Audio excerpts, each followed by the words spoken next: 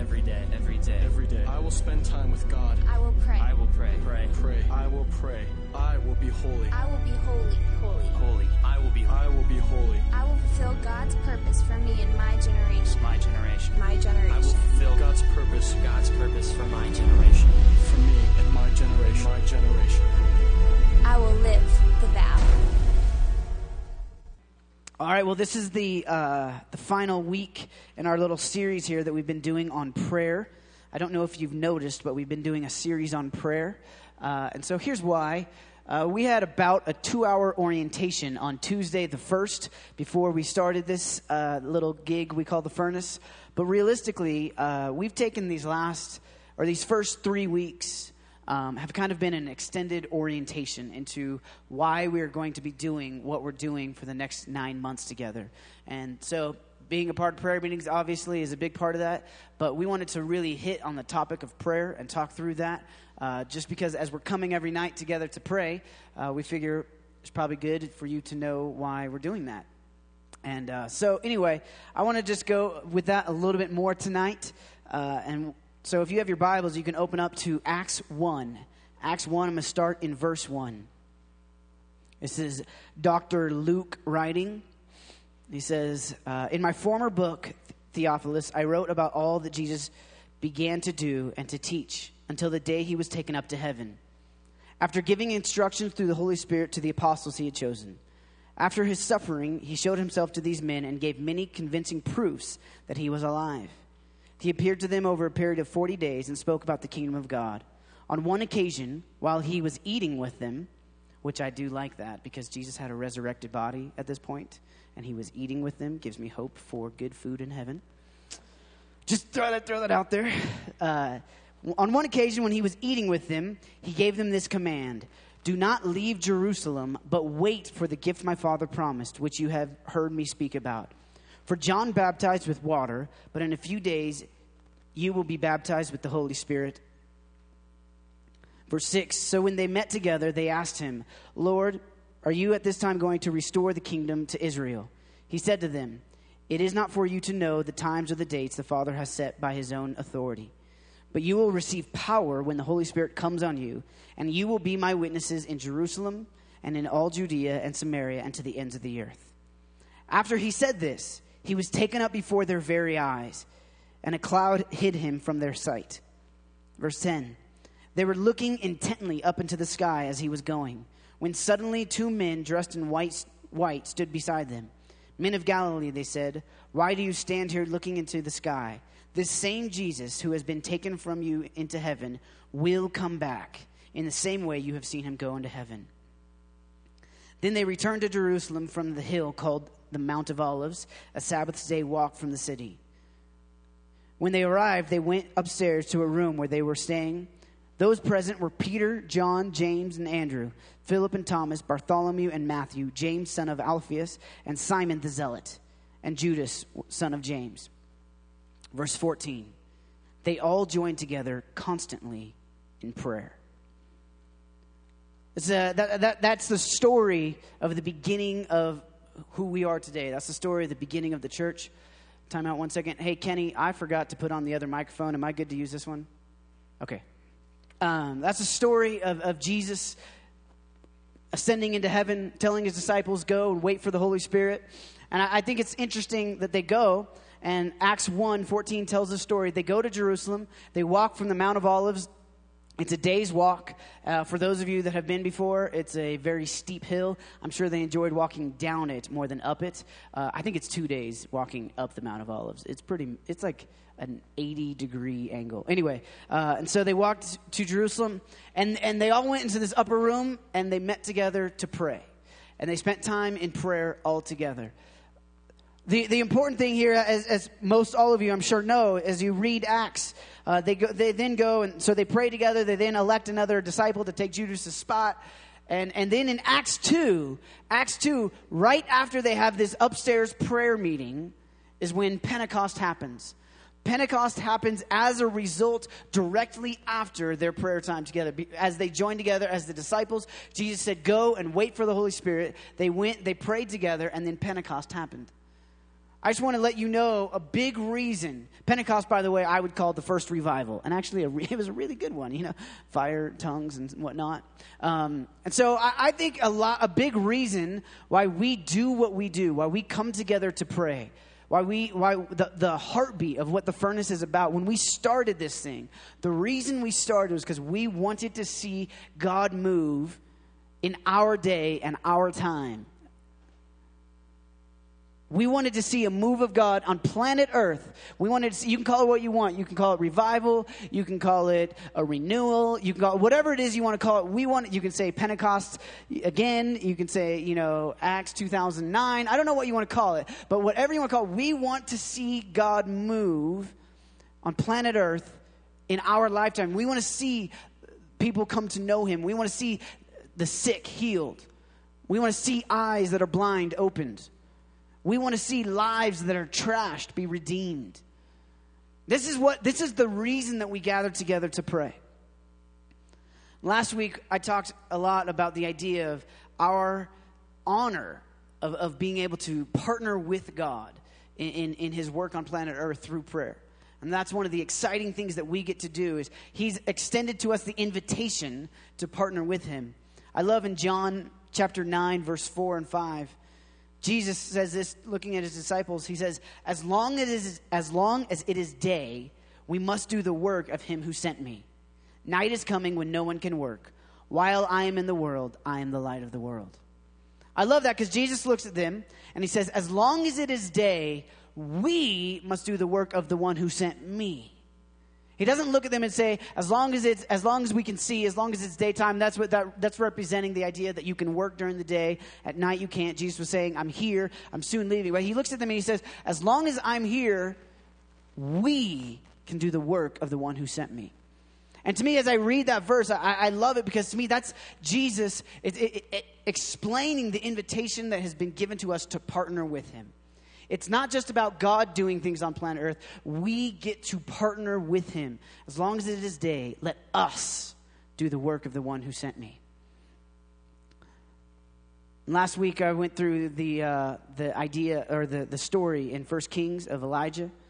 It's a pretty fun story. I love that story.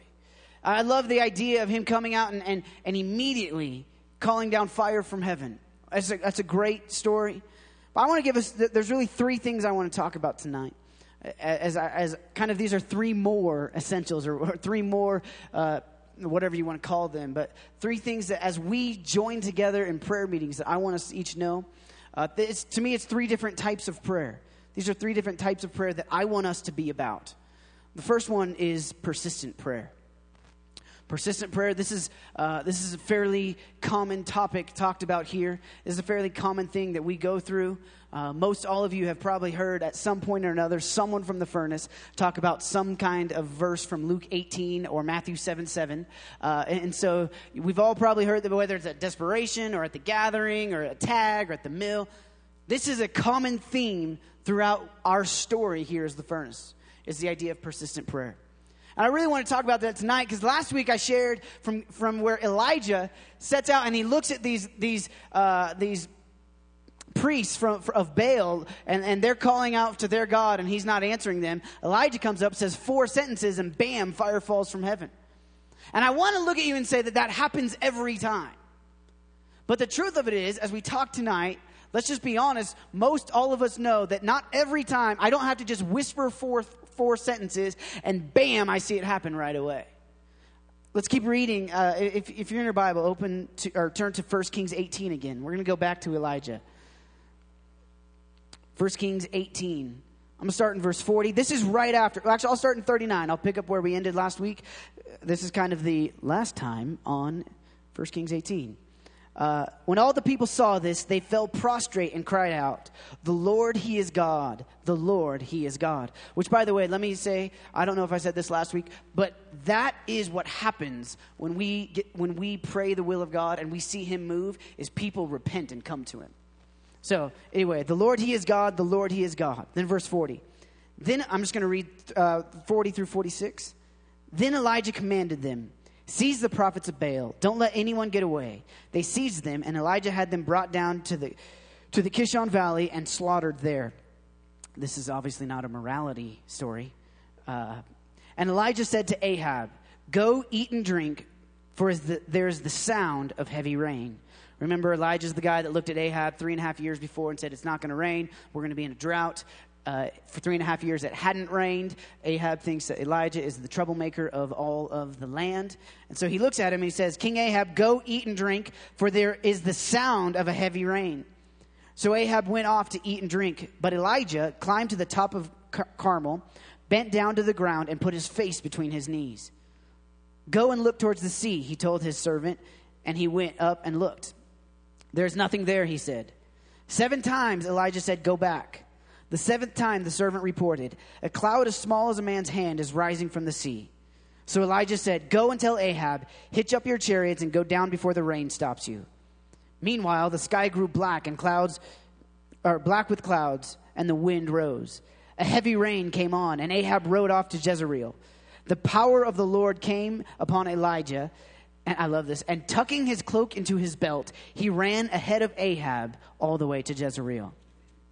I love that story. It's right after he has this big moment where all the priests and he have this showdown on Mount Carmel, and they look out, and so fire falls from heaven, licks up all the water. The people bow down, say, "The Lord, He is God. The Lord, He is God." And then they go and they kill all the prophets of Baal. Then Elijah looks at Ahab and he says, "I hear the sound of rain." And he goes and he gets on his knees. He places his head between his legs and he begins to pray. He begins to pray for the rain, for the Lord to send rain. And so he's praying, and then he sends his servant and he says, "Go look up on the horizon." And so the servant went up and he looked out, and likely as he was out on Mount Carmel, he looked over the sea, and he was looking and he came back and he said, "There's nothing there." And Elijah at this point probably was a little discouraged because, see, it was but 10 minutes ago that he said fire fall from heaven, and fire fell from heaven. So why now, when he says rain fall from heaven, is nothing there? So he tells the servant, "Go back." Servant goes back. Reports to him, "I got nothing." Says, "Do it again." Comes back. Still nothing. I can only imagine, we've already learned a little bit of who Elijah is. We've already learned his kind of personality type. This is the guy that was talking trash to 350 guys. And so I can only imagine that at this point, he's like a little frustrated. He's like, "Man, what is going on? I said fire fall, and God sent fire. Now I'm crying for rain. And God, I know that you want it to rain. Why is it not raining?" 7 times he sends his servant back. "Go look again. Go look again. Go look again." On the 7th time, the servant returned and says, "I see a cloud the size of a man's hand." Elijah then looks at King Ahab. He says, "Load up in your chariot and head on to Jezreel." And I love the next part. I love the fact that, so then the cloud darkens and it starts to rain. And I love the picture. I don't even know why it's in the Bible. I really don't know what the point of it is. But I love the picture of Elijah pulling up his skirt, tucking it into his belt, and running in the rain and mud. So he's probably all high knee in it, and he runs past the chariot. This is a bad moment for Ahab. Okay, it was one thing to have all of his prophets lose. Then all of his prophets were slaughtered. And now the old dude tucked his skirt in his belt and is outrunning my horse. This is not very, I'm sure Ahab was not loving this moment. And like I said, I don't fully know why that's in there, but I just like it. I think that, Usain Bolt maybe has this sometimes, like we're going to see it next to the Olympics, he'll tucking in his cloak. But, Elijah outruns the chariots down to Jezreel. That's a fun part of the story. It really has nothing to do with what I'm talking about tonight, but it's certainly fun.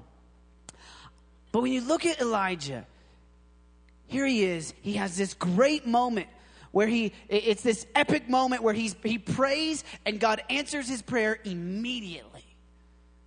But moments later, he prays and nothing happens. I think I would venture to guess that most of us feel that happens to us. We feel like sometimes we come and pray and great things happen. And sometimes we pray and nothing happens. And I just love the tenacity of Elijah, because I think if I had just prayed for fire to fall and fire fell from heaven, I think that I would start to assume that whatever I say goes. And if maybe I pray something and it doesn't happen, easy assumption, God must not want to do that. Because when I prayed for God to do what he already wanted to do, it happened immediately. But Elijah didn't take that stance. No, he said, servant, go back. Check it again. Check it again. 7 times.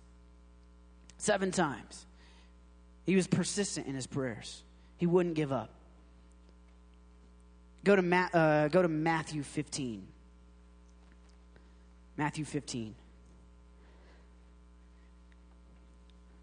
I'm going to start in verse 21. Again, I'm going to read this story. Leaving that place, Jesus withdrew to the region of, I don't know how to say that, Tyre and Sidon. It probably is not right. A Canaanite woman from that vicinity came to him, crying out, Lord, Son of David, have mercy on me. My daughter is suffering terribly from demon possession. Jesus did not answer a word.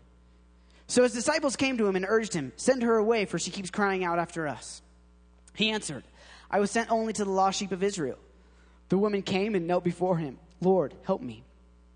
He replied, it is not right to take the children's bread and toss it to the dogs. Yes, Lord, she said, but even the dogs eat the crumbs that fall from the master's table. Then Jesus answered, woman, you have great faith. Your request is granted. And her daughter was healed from that very hour. This is a weird story to me. I think this is a very weird story, actually. Okay, here's this Canaanite woman. She comes to Jesus, and her daughter is suffering from demon possession.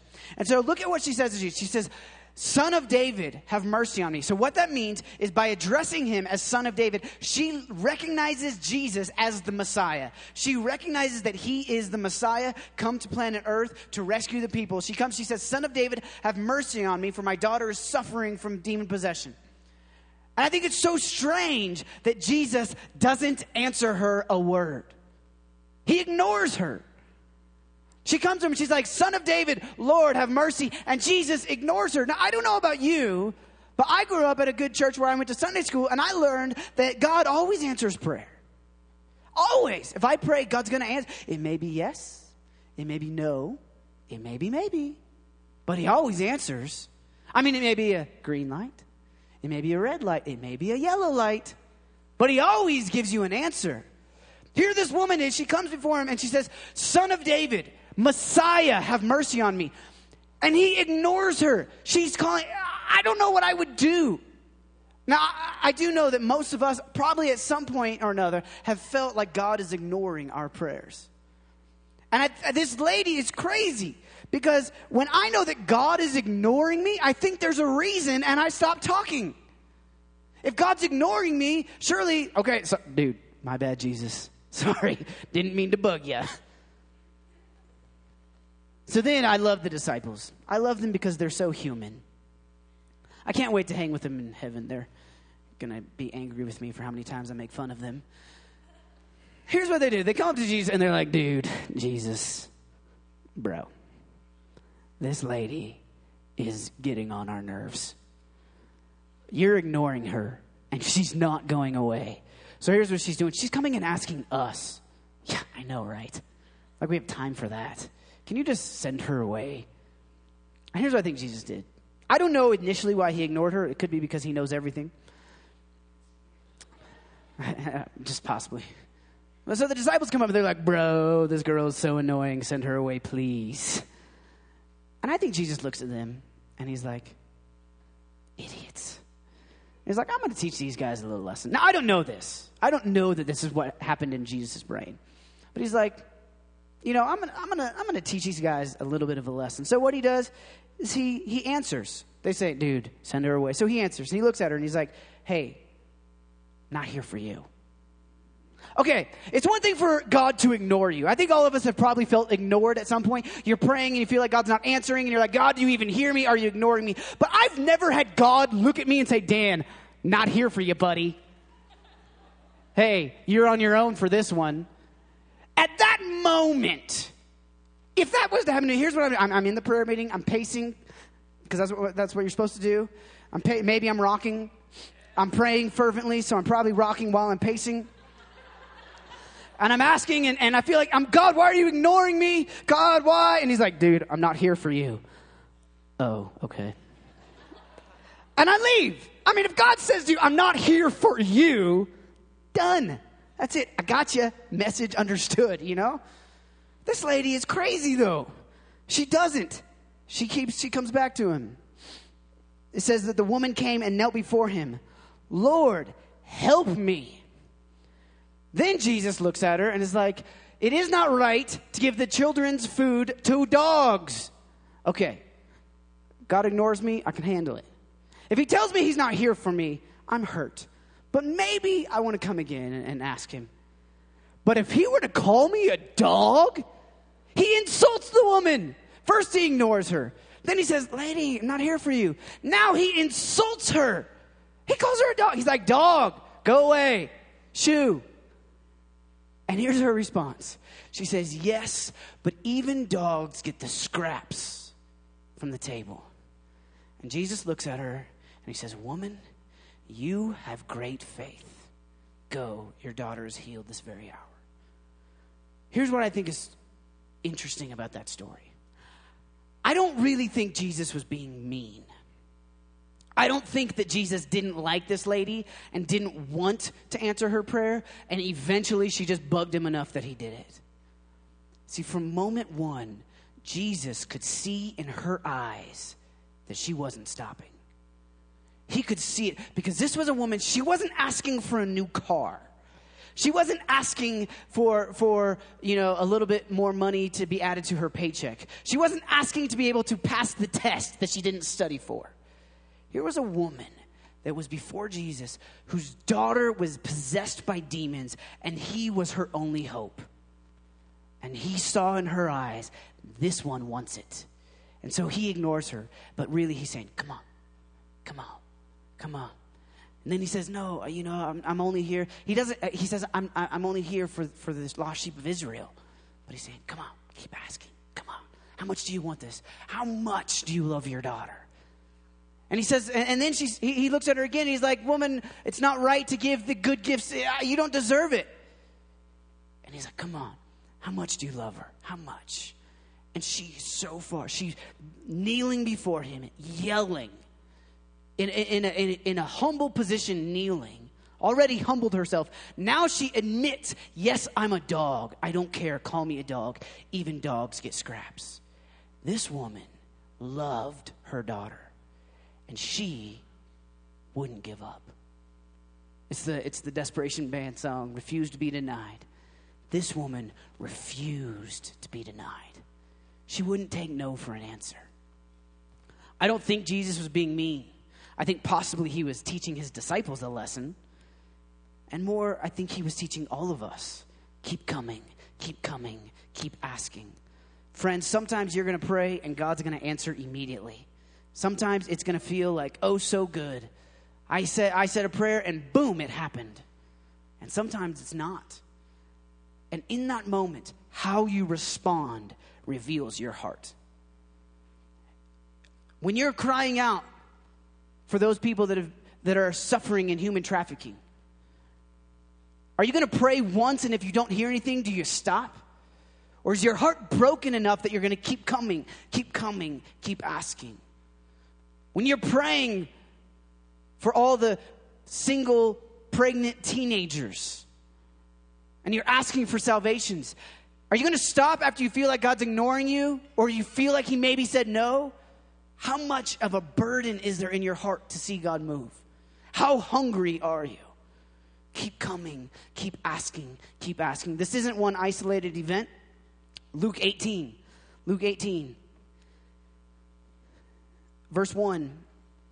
Then Jesus told his disciples a parable to show them that they should always pray and not give up. I think even right there, we can stop. Jesus gave a parable to say, always pray and not give up. He said, in a certain town, there was a judge who neither feared God nor cared about men. And there was a widow in that town who kept coming to him with a plea, grant me justice against my adversary.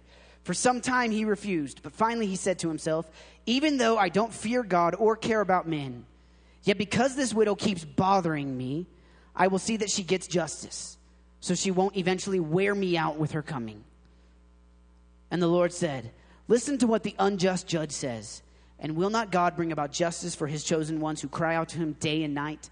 Will he keep putting them off? I tell you, he will see that they get justice, and quickly." Luke 18, Jesus tells a parable so that his disciples will always pray and not give up. This is a secret in the kingdom. Or not a secret like nobody knows it, but a key. Keep asking. Keep coming. Always pray. Don't give up. There's going to be nights when you're in this room in a prayer meeting, and you're not going to feel like you're seeing any answers. You're going to feel like, I've been coming here for 2 months, and every prayer meeting I prayed the same thing. God, will you ever answer? Keep coming. Keep coming. Keep asking. Don't stop. Persistent prayer matters. It's important. And that's something that I really hope that through the course of your, not just this year, through your life, that you're a person that is marked. You're like the Canaanite widow. You're like the Canaanite woman who so loves the cause that she's not going to give up. That you so have a passion to see your mom and dad come to know the Lord. You so have a passion to see a move of God on planet Earth. You have a passion to see healings. You have a passion for these things. You have a passion to see people come to Jesus, that you're going to keep asking even when you're discouraged. Even when it seems like he's ignoring or not answering. First thing that's really important is persistent prayer. Second thing, I want to talk about unified prayer. Unified prayer. This is a fun one, actually. Unified prayer. John 17, verse 11. Jesus is praying for his disciples. And he says, "I will remain in the world no longer, but they are still in the world, and I am coming to you. Holy Father, protect them by the power of your name, the name you gave me, so that they may be one as we are one." And then John 17, 20 through 21, Jesus here is praying for all believers. "My prayer is not for them alone. I pray also for those who will believe in me through their message, that all of them may be one. Father, just as you are in me and I am in you, may they also be in us, so that the world may believe that you have sent me." Jesus prayed for unity amongst believers. Jesus' last prayer on planet Earth was that we would be unified, that all who believe in him would be one, that there would be unity. I think unity is really important.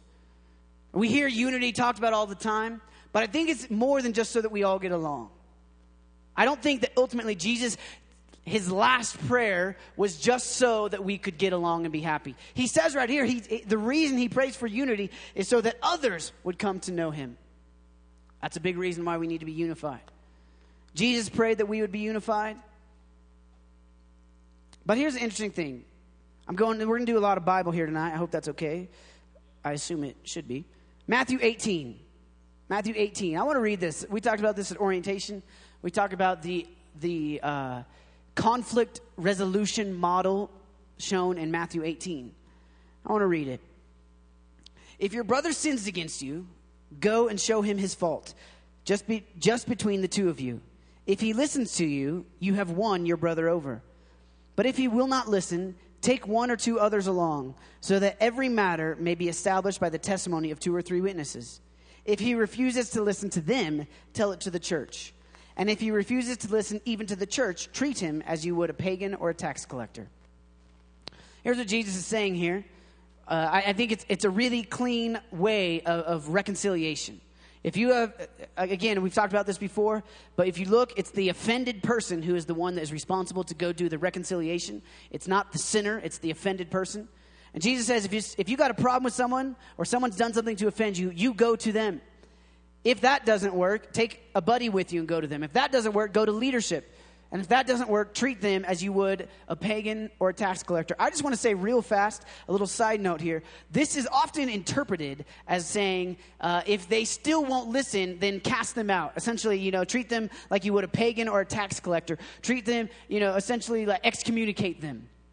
That's kind of the way this verse is usually presented. But I just want to take real quick to think about, how did Jesus treat pagans and tax collectors? If this is Jesus talking, he doesn't look at them saying, hey, if after 3 times they're still not getting it, just toss them to the side. I think if you look at Jesus' life that he modeled, probably what he's saying is, if they still aren't responding, then here's what you got to do. You got to treat them the way I treat tax collectors. Love them, even when they don't deserve it. So he looks at them and he says, and he gives a model for reconciliation. But here's what I find so intriguing. Verse 18. I tell you the truth, whatever you bind on earth will be bound in heaven. Whatever you loose on earth will be loosed in heaven.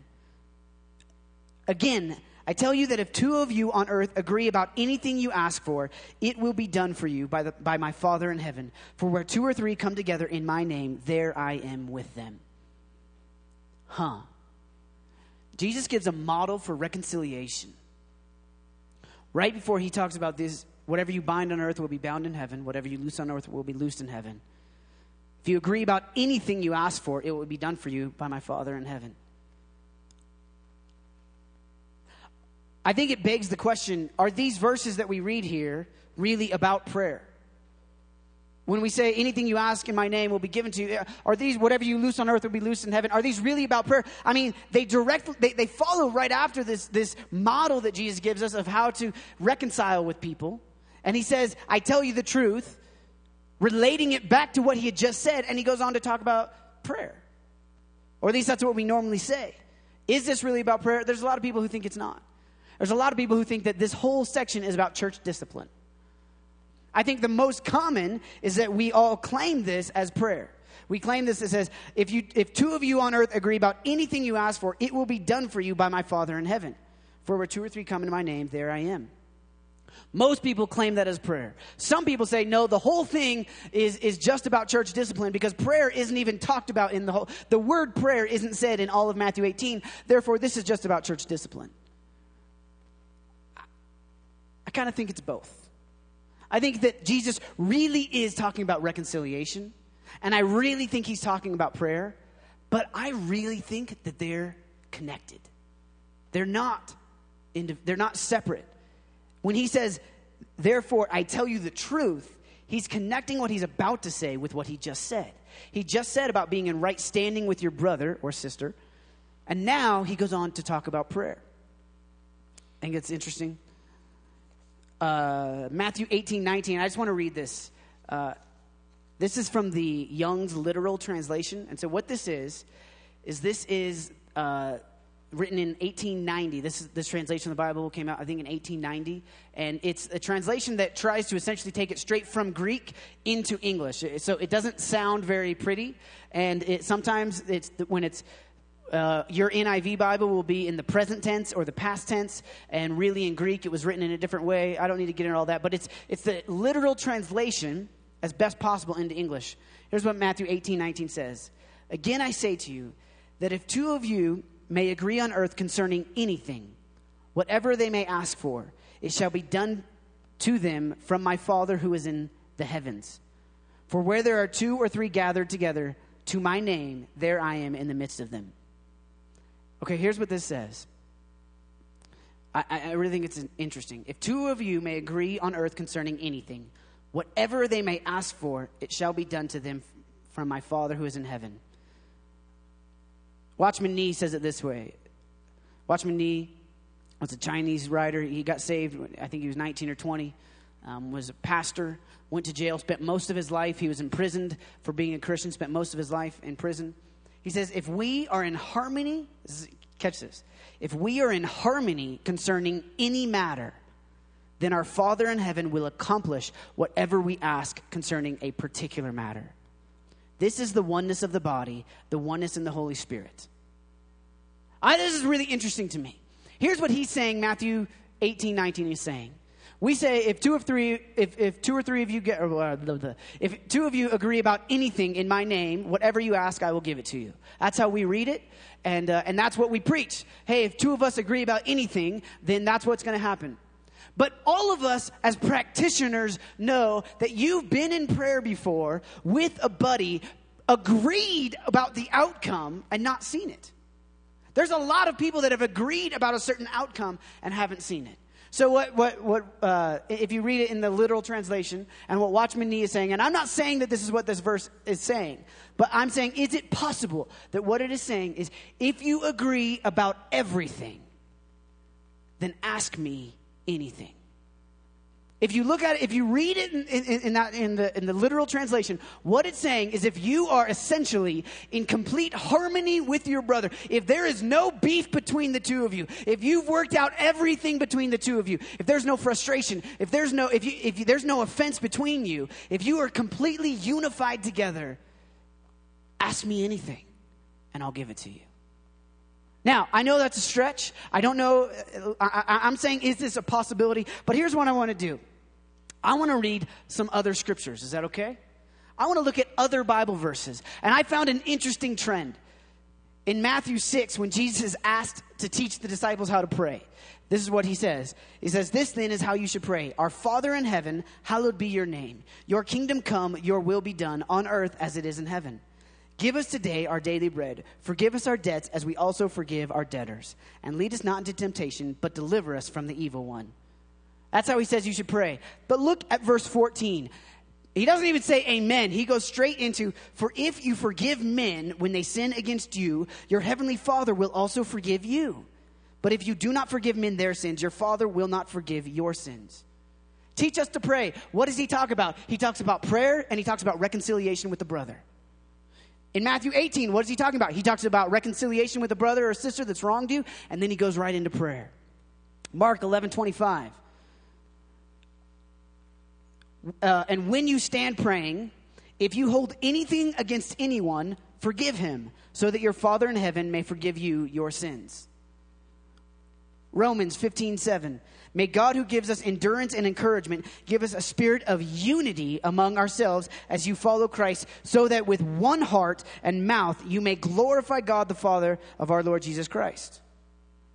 It's this weird trend. When you look at the Bible, oftentimes prayer and reconciliation are partnered together. Now, here's what I'm not going to say. I'm not going to go so far tonight as to say that if you have no beef, if everything is right, then ask anything and God will give it to you. But here's what I will say. It is obvious there's a fingerprint in the Bible that reconciliation with our brothers and sisters and prayer go together. And so, friends, when we talk about doing the Matthew 18 model, when we talk about when you're offended at someone, going to them, when we talk about when someone sins against you, going to them, when you sin against someone, going to them, there is reason for it beyond you just feeling good. There is reason beyond having reconciliation and unity among believers, beyond just us liking each other and not having drama. And the reason is that when we are unified together as Jesus prayed, there is power in our prayers. So I want to encourage you, go kind of research this out, pray about this, ask the Lord on this. But I believe if you look, it's crazy to me how much prayer and reconciliation with your brother and sister is partnered together. And so here in the Furnace, in this culture, in this community, we want to be people that are unified in prayer. What does that mean? That means that if you have someone that you know you've sinned against, go to them quickly. If you have a problem with someone, go to them quickly. Not just for your own sake. Now, mind you, it will be good for you. You do need to do that for your own sake. But for the sake of us being unified together in prayer, so that when we meet in this room and we cry out to God, there's no problems, there's not drama. We're unified in our lives, therefore we're unified in our prayer. That's a big idea, and it's something I really want to encourage you to do. 2 Corinthians 5:18 from the Message Bible says this: "The old life is gone, the new life begins." Look at it. "All this comes from the God who settled the relationship between us and him, and then called us to settle our relationships with each other." God settled the relationship between us and him, and then he's called us to settle relationships between each other. Friends, it is vital in this community, in this group of people, that we are unified together, that we pray together, that we don't have issues and problems between. I'm not saying that that's not going to happen. Jesus makes it very clear that you will have disagreements. It's not that disagreements aren't going to happen, but how do you respond when they do? We need to be a people that are unified together. I want us to fully operate in this Matthew 18 model, and I want us to extend it beyond the typical where we talk about, Matthew 18, 15 through 17. I want us to move it down to verse 20, where the reason that we go and we reconcile between our brothers and sisters is so that we can be unified together in prayer. If Jesus connects the two, I think the least we can do is connect the two and say that there must be something to this. I want us to have unified prayer together. There's tons of verses in the Bible on unity. There's tons of verses about reconciling to one another. I think it is very, very important. And then the third thing that I want us to be about is continuous prayer. Continuous prayer. We all know the verse. It's pray continually, shortest verse in the Bible. I love how it reads that for this is God's will for your life. I think that's pretty important for all of us to understand and get, that to be joyful always, pray continually, give thanks in all things, for this is God's will for your life, from 1 Thessalonians. I think that's really important. We need to be a people that are praying all the time. But I don't want it to, that's kind of a big idea. And I want to break it down a little bit more. As you all know, or are learning, when we started the Furnace, we were heavily inspired by a group of refugees in Germany. A group of people called the Moravians. They're just a bunch of poor, homeless people who didn't have anything and were looking for a place to live. I just want to tell you a little bit of their story. Most of you know it. They found this guy. His last name was Zinzendorf. I'll call him Zinzendorf because Ludwig von Zinzendorf, whatever. They found him. He said, "You can live on my land." They had this community, and they were all living together. And we all know what happened. We all know the story about that. They led, eventually, the Moravians started a prayer meeting, and they did night and day prayer, 24 hours a day, 7 days a week, that lasted 100 years. There's nothing new in that story to us. But I think it's really interesting what happened, the lead up to it. See, there was a big coup right before all this went down. There was a big, there was a fight, there was disunity, if you will. There was one guy calling the rest of them heretics. And the whole community, there was only 100 of them, and the whole community was up in arms. So they got together one night. Zinzendorf actually moved his family from their mansion. He was 27 years old. He had a wife and a kid. And he moved his family from the mansion to the village, to a small apartment in the village, because he felt like he needed to live amongst the people as the Lord of the land in order to calm down the uprising that was happening. And so he called a town meeting, if you will, a village meeting one night. And at that night, they stood together and had a night where they just had a time of repentance to one another, where they repented for false accusations, where they repented for gossiping. They repented to each other. And it was that year, 1727, that they began a prayer meeting. Started in a place of repentance with one another. Then they moved to a place where they said, we want to join together and pray. They had 24 of them, or 24 men, 24 women. They had 48 people total. They started round-the-clock prayer. It was in their houses. They started this prayer. They would do hour watches at a time in their houses. And then pretty soon it moved to where they were meeting together, a few of them at a time, to partner together in prayer. And they found, and it became where it was in a location. And they started this prayer meeting that just didn't stop. And it went round the clock for 100 years. And as we all know, this prayer meeting spawned the first missions movement. It was from this prayer meeting that they decided, you know what, we don't want to just pray for this. There are actual people out there that need to know Jesus, that need the gospel. And if no one else will go, then we'll send our own. So they started sending them out. And throughout the 100 years, They sent over 3,000 missionaries. This is a community of 100 people. And as they grew, they were able to send out 3,000 missionaries. It's a pretty big deal. I read Luke 18. In verse 7, it says, "And will not God bring about justice for his chosen ones who cry out to him day and night? Will he keep putting them off?" They prayed round the clock.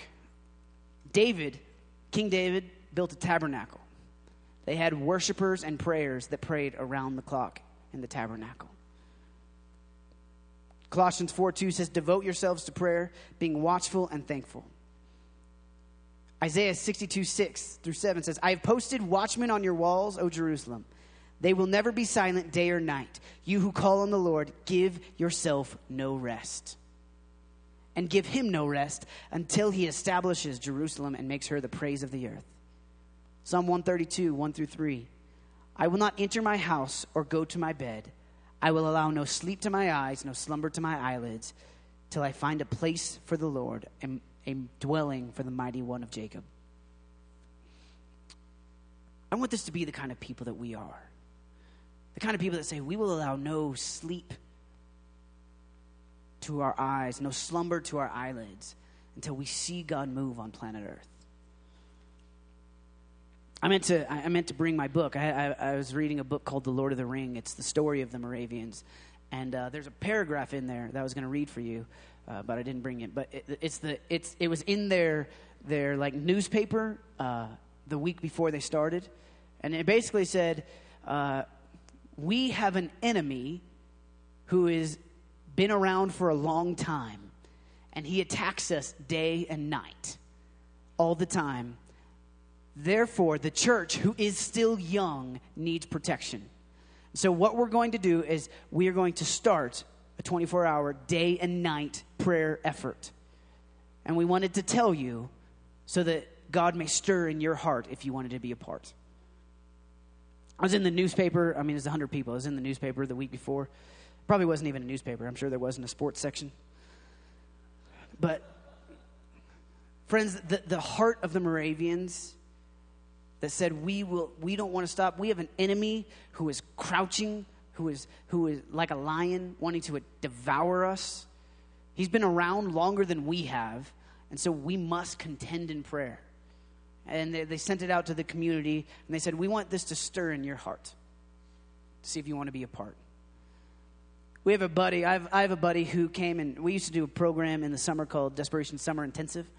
And so it was a 2-week-long program for high school students to come out and be a part.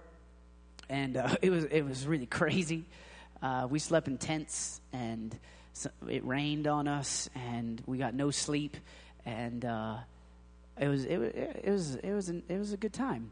But it was just 2 weeks of about 60. A couple years we had 60, 70, 80.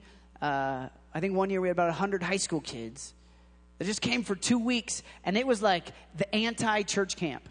I mean, it was like, we are going to do nothing but, there's no midnight hikes on this thing. There's no, I mean, we're not having any games. I mean, this was 80 high school kids that said, we want to give our summer to intensely following after Jesus with all we have. And so, I mean, we put these kids through it. We had early morning prayer meetings, late night prayer meetings. We prayed through the night. It was like services. I mean, I don't even know how they made it. But there's one guy who came. He came 2 or 3 years. And when he graduated, I went out with him and I talked to him. And I said, "What are you doing when you're done with high school?" I said, "Because the Lord is telling me that you need to move here and be a part of something like the Furnace." That wasn't really the Lord telling me, but that's what I wanted. And he said, "No, Dan," he said, I love this, but, I feel like I'm supposed to go to school. I feel like I'm supposed to go to a secular school and be Jesus on that campus." So he did. He went to a school that is widely known for being one of the highest party schools in America. Aren't they all? I think every school claims that. I think they think it gets them recruits. Anyway, but he went to a really big school. I think it's 90,000 people, 80,000 people, and he went and he was a little crazy. and he wanted to see God move. And so he started getting together, a couple friends, and they started praying on their campus. And they started contending for God to move on their campus. And they got all the Christian groups together and had a prayer rally. And pretty soon they decided that they wanted to launch 24-hour prayer on their campus for their school.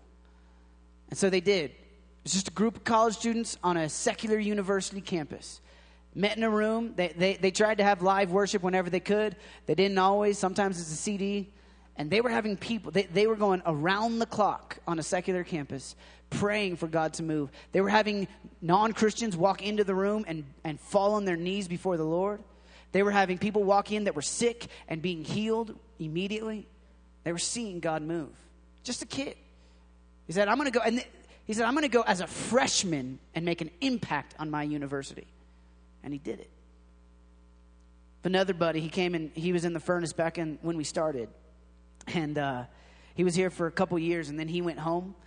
And I really haven't heard from him over the last 5-6 years. I haven't heard much from him. And I just got a report the other day from one of my friends who went and had a conversation with him. And he told me about him. And he said he's gone back home, and he actually now is working. He's a part of his church, and he leads men's discipleship. And what he's done is he's gone ahead and actually he created a website where he coordinates 24-hour prayer 52 weeks out of the year by different churches for the state. And so they did it for all of 2008. He wanted to get 52 churches to claim 1 week of continuous prayer and go for all of 2008. When the end of 2008 coming, they just had people that wanted to keep going, so now they're doing 2009. I went on his website today. They have every week filled up for this year, except for the last 3 weeks of the year, which I'm sure at some point they will fill up those 3 weeks. He's a kid. He's 24 years old. He made a website and started making some phone calls.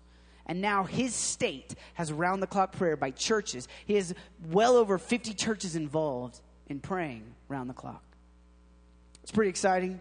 It's part of who we are. It's part of what we believe. I don't know that there is anything overtly special when I talk about, we all know in Kansas City they're doing round-the-clock prayer. All over the world there's boiler rooms with 24/7 prayer. I don't know how much of the 24-hour-a-day thing matters, but I do think it's a pretty big deal.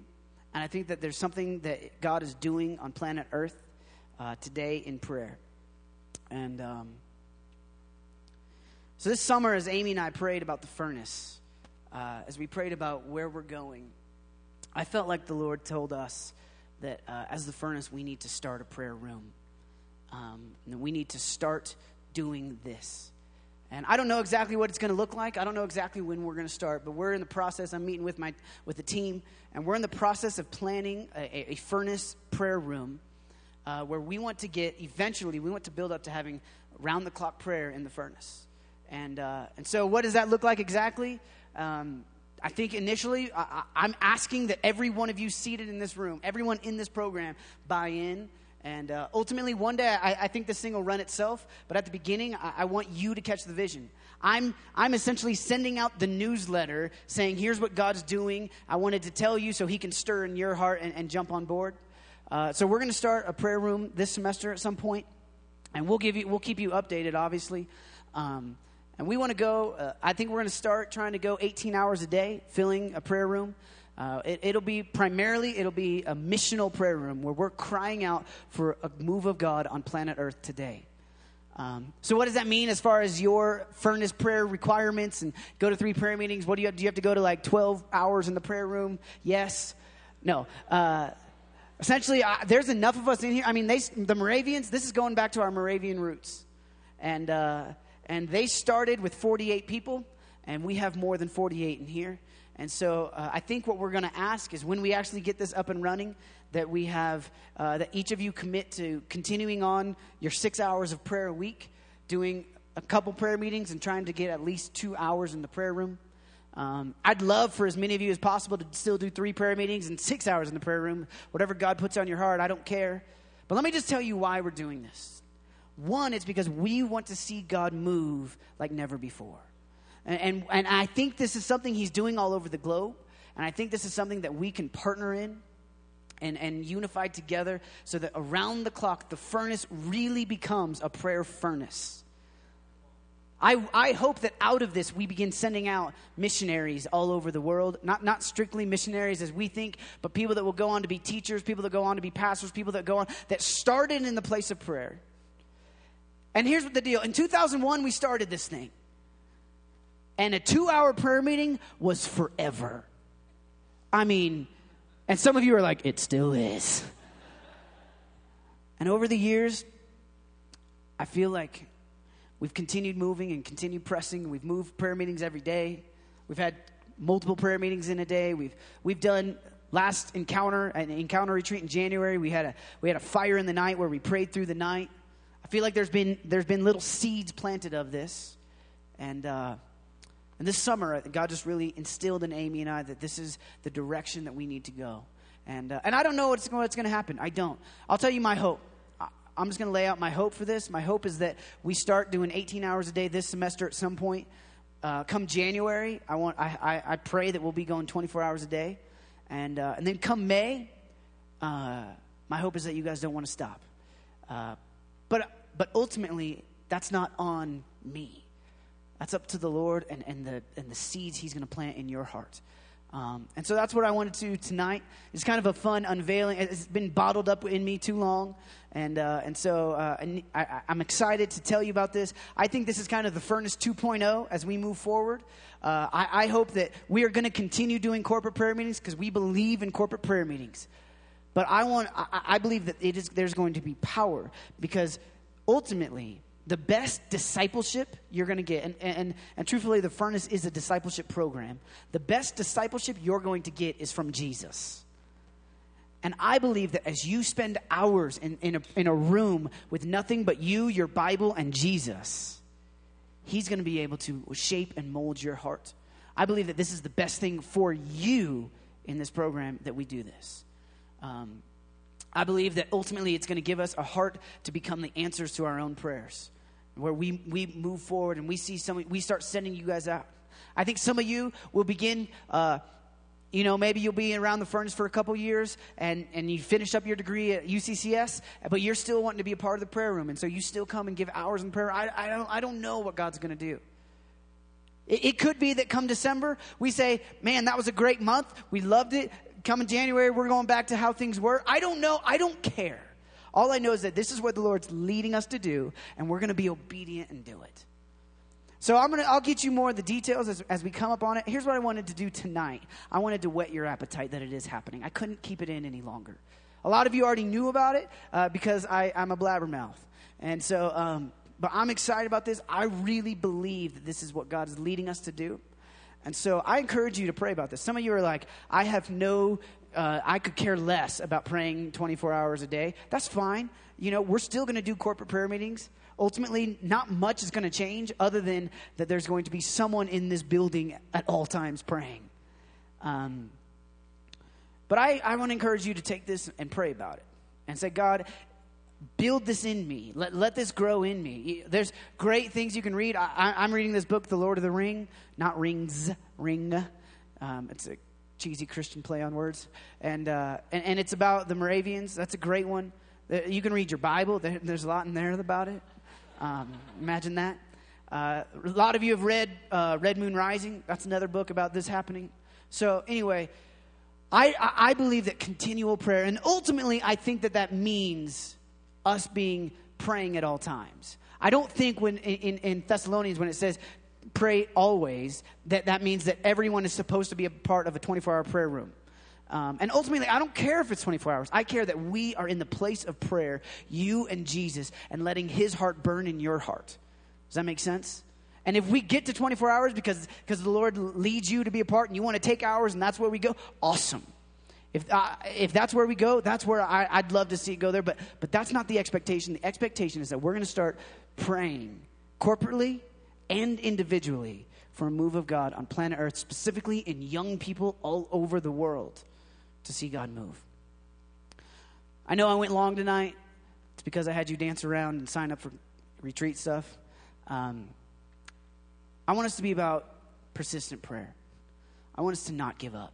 I think that partners with continual prayer. And I want us to be unified in our prayer. Those are 3 different kinds of prayers that I want to mark us as the furnace. Go ahead and stand with me. I want to pray for you.